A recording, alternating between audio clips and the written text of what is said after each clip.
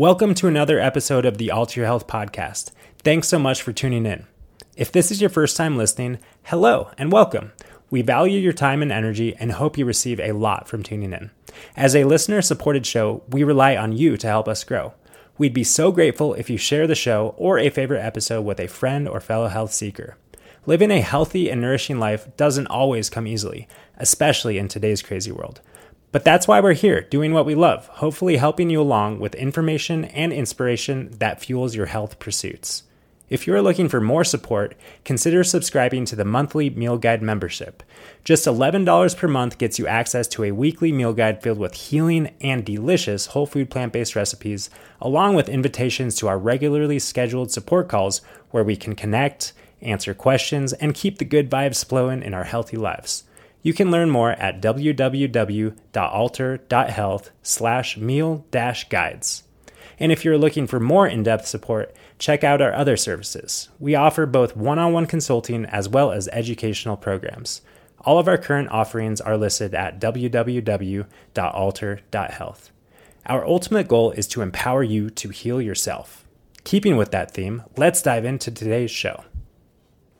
Hello, everyone, and welcome to this week's Wisdom Wednesday on the Alter Your Health podcast.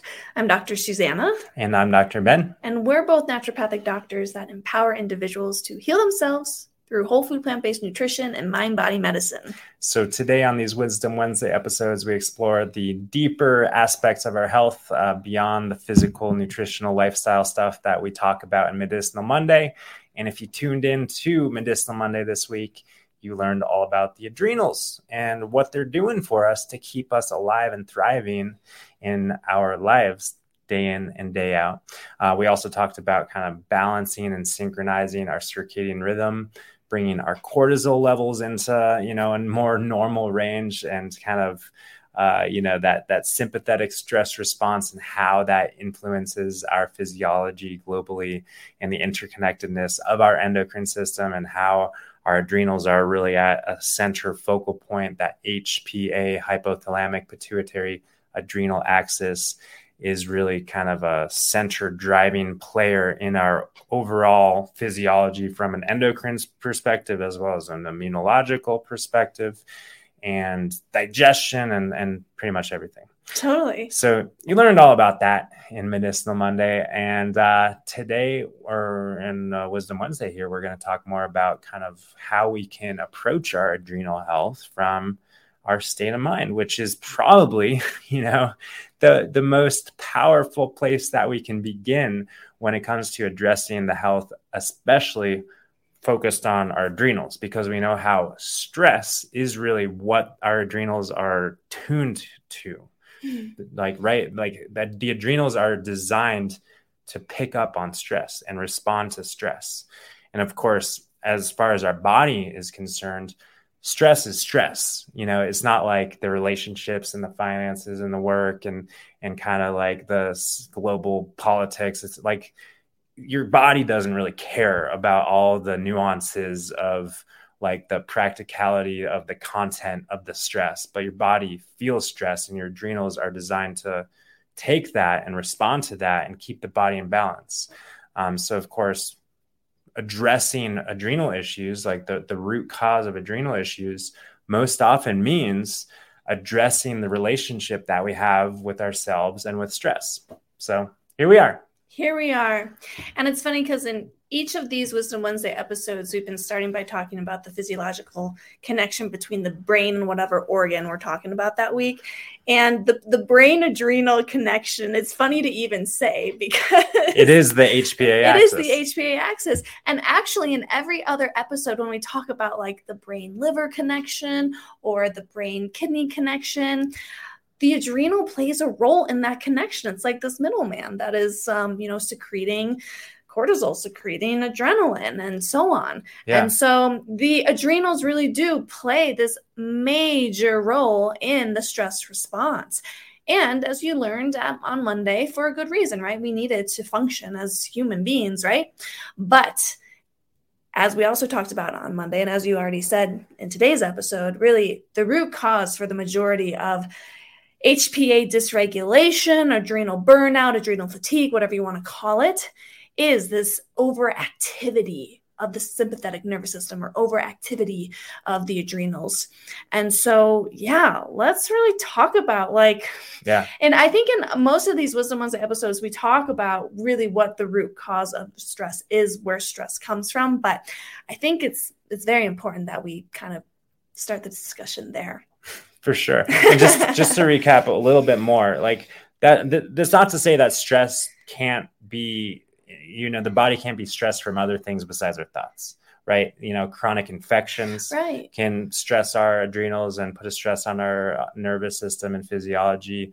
Of course, caffeine. We talked a lot about caffeine on Monday and how caffeine kind of like squeezes the adrenals to kind of work and raise our blood sugar kind of synthetically, you could say, from drinking coffee or caffeinated beverages daily. Over exercising is kind of that, undue stress that we don't need. So I don't know about you, but I don't know if anyone right now in today's world on planet Earth needs more stress, so most of the time when we're talking about balancing the adrenals and balancing the stress response, it really is on the side of like de-stressing, right? But that being said, I think about, again, I'm kind of just rambling on a tangent before we dive into the mindset stuff, but I think about things like exercise, things like a sauna or a cold plunge or, other kind of controlled stress environments that create more resilience and actually can really help our body to respond to things like chronic infections, like the physiologic stress we might give ourselves, as well as the psychological stress, right? So, giving our body that controlled stress response and kind of, it's like, and also breathing, some of the like holotropic breathing that kind of like activates the cortisol adrenaline response, balanced with parasympathetic breathing, as we might say, that lengthened diaphragmatic exhalation, that can be a good way to train, quote unquote, our autonomic nervous system to become more resilient. Again, not only to the physiologic stressors in life, but also kind of the emotional, energetic, psychological stressors.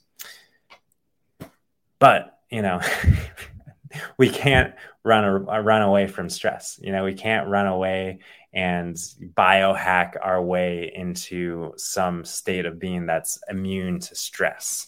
Our immunity to stress only lies in our relationship and understanding of where stress comes from.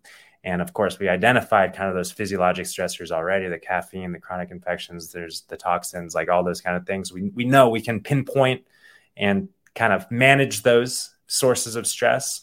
But what about the stress from relationships? What about the stress from work or global issues or relationship issues? What about those stress? Can we really pinpoint them and get rid of them? Because I know I certainly witness a lot of people trying to do that. And maybe, you quit your job and maybe there's this wave of relief where it's like, oh my gosh, I'm no longer stressed from that.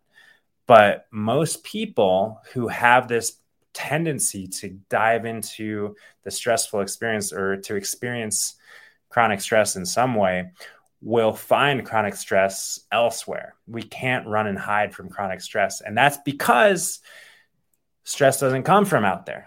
Our psychological stress doesn't come from our work. It doesn't come from our relationships. It doesn't come from our bank account or anything that's happening, geopolitically. It doesn't come from what's happening in Russia or like the gas prices. It doesn't come from any of that stuff.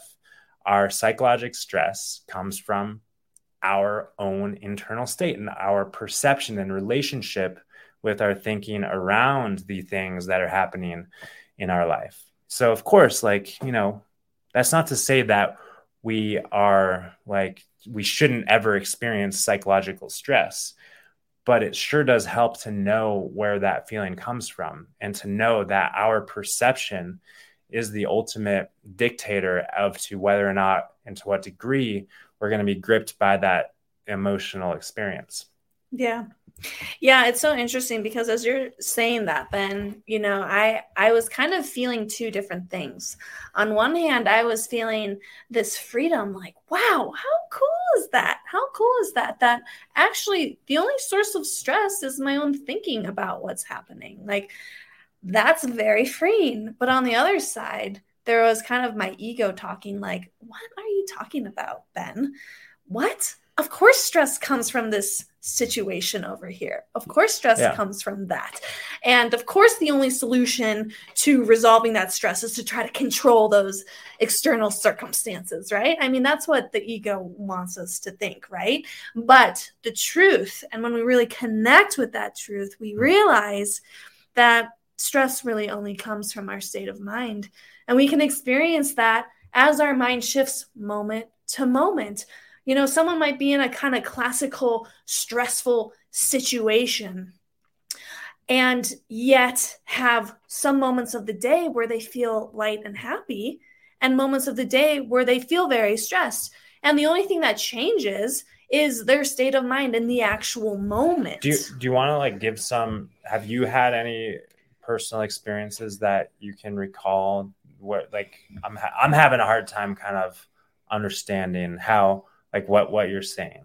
Okay, sure. I mean, I can kind of understand, but I think it really helps me to better understand if there's some practical real world example. Yeah. Well, I've been in kind of a dispute with someone recently, which has felt like it's dragged on for weeks and weeks and weeks. And it's business related. Yeah. We don't have to get into the content. Okay.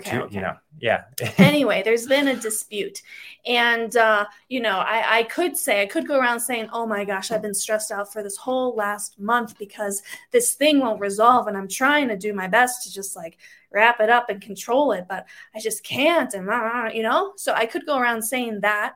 But the truth is that my state of mind isn't focused on that issue 100% of the time, day in and day out. There are moments when I'm hanging out with you, I'm present with you, we're focused on a different project, I'm chatting with a friend and hearing about her day, I'm cuddling with my kitty cat, I'm relaxed in my bathtub, where my state of mind is somewhere else. I'm thinking about different things, I'm thinking about different content.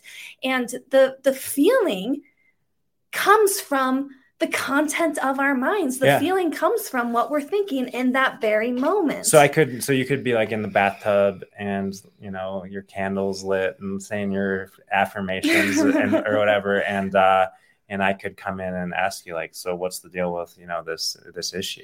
Right. And, that's just, and your state of mind and state of emotion would probably shift. Maybe it would shift dramatically and maybe it would shift more subtly, but it would shift. Mm-hmm. And that thing, the content, the story, the life, life is happening,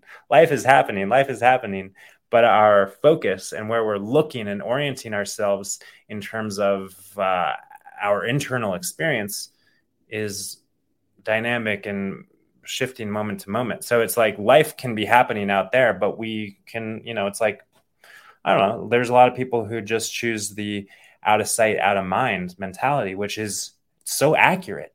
When something is out of sight, it is out of mind, and then we put it in sight and it comes into mind. And then we have that emotional response to that. So yeah, I'm just kind of better understanding the mechanics of this, inside out reality of where our emotional experiences are coming from. And, I think that hopefully it's I trust that for people listening in, it's okay, I get it, conceptually, I get it, it's yeah, but I've experienced these chronic stressful thoughts. I've got these issues and I've got to take care of this stuff. And for you, I've got to take care of this issue. And it's I can lay in the bathtub all day and kind of orient myself in this direction towards more peaceful state of mind and kind of out of sight, out of mind mentality. But then there might be thoughts of, oh, well, that's irresponsible. I've got to take responsibility and take care of business and do those things and pay my bills and take care of kids and, show up at work and have all of these things. So do you want to speak a little bit to that balancing act of being in the world and showing up and taking responsibility, but also being sovereign and responsible for our internal state and not kind of hooked on that hook and that leash of the outside circumstances are pulling me emotionally into different states? Sure. Yeah. And I think it is helpful to just bring up a few more examples of like classic stressful experiences, like going through a divorce or, I don't know, we had someone tell us recently, like, oh, building a house is like such a stressful thing, or moving is such a stressful thing. And, these are typically things where people are like, oh, I just can't wait until this is over. Right. But getting through that, sometimes long period of time doesn't mean that you have to 100% always be focusing on the issue to solve the problem. And actually, the better, fresher solutions generally come when we're disengaged from thinking about the problem itself. And so, just because someone is going through a long divorce period, or someone is in the process of, putting in their 2 weeks notice and quitting from a job or whatever, there's this thing that they can't wait to end in their life. I guess what I'm saying is, we don't have to focus on the issue to solve the issue. Yeah, these issues that they're the solutions to the issues in our life often are hidden out of our awareness at a given point in time. And the more we look for them, the more they're hidden. And when we stop looking for them, then they reveal themselves. And I always think about that kind of physical example of, I don't know, looking for keys or something, looking for something that we lost. And it's like, I know my keys are in this room somewhere. I drove the car here, I parked it, I came up here, and where the heck are my keys? And there might be a sense of frantic, like, what the heck? I got to go. Ugh.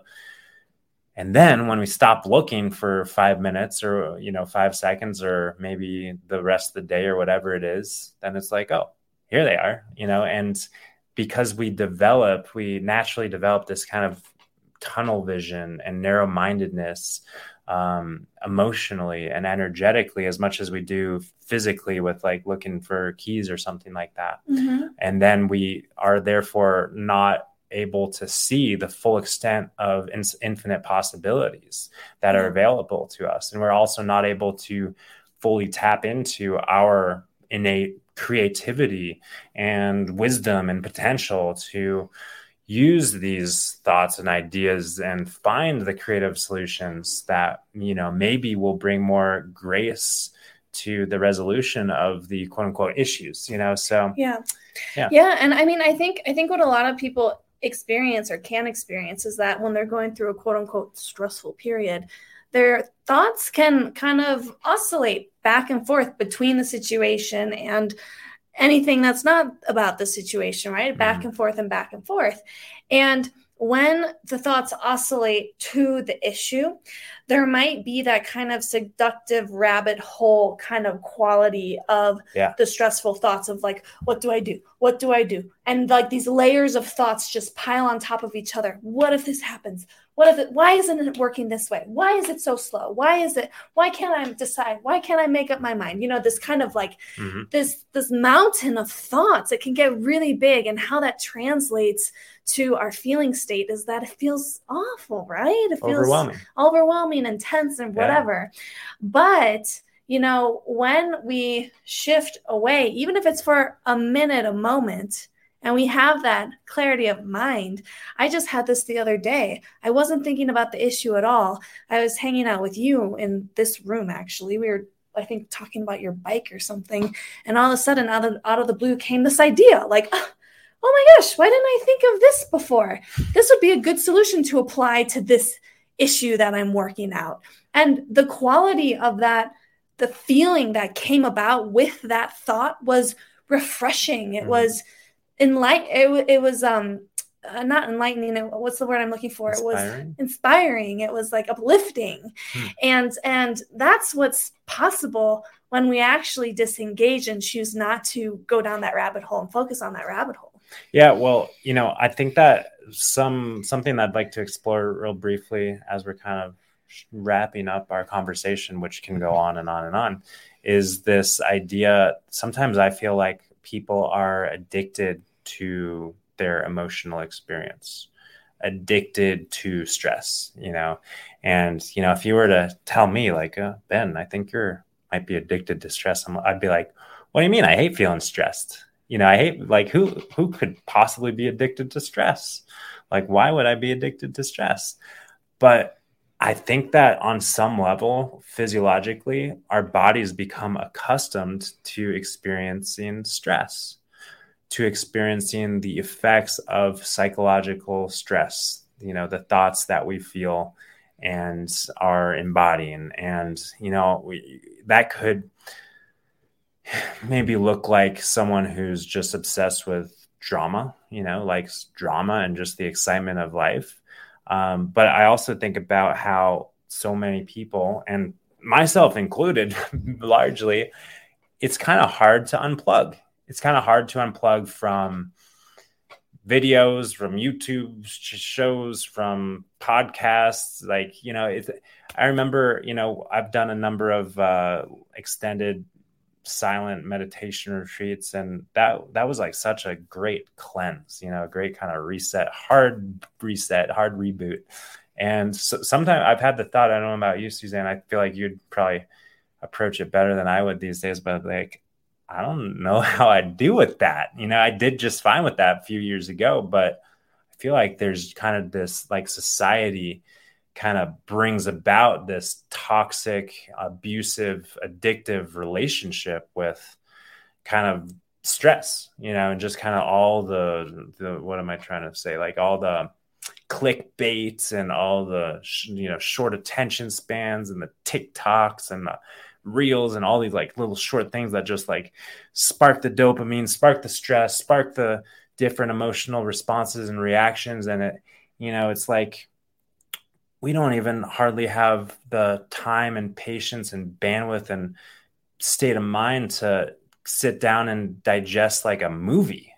Sometimes it's like we need the action movie. We need the movie with a lot of drama and a lot of stuff, the old timey, just slow, drawn out kind of whatever style movie like that. It might be hard for us to really be engaged with, because life has a way of hooking us. And so I think that's all to say. I'm just kind of unpacking this for myself also, just to, see how we can relate with this addiction or relate with these patterns or tendencies and relationships with devices and screens and content and video and thoughts in a way that's more kind of oriented in that direction of natural alignment and resonance with nature and our default peaceful state of mind, versus allowing ourselves to be hijacked by this kind of fear mongering,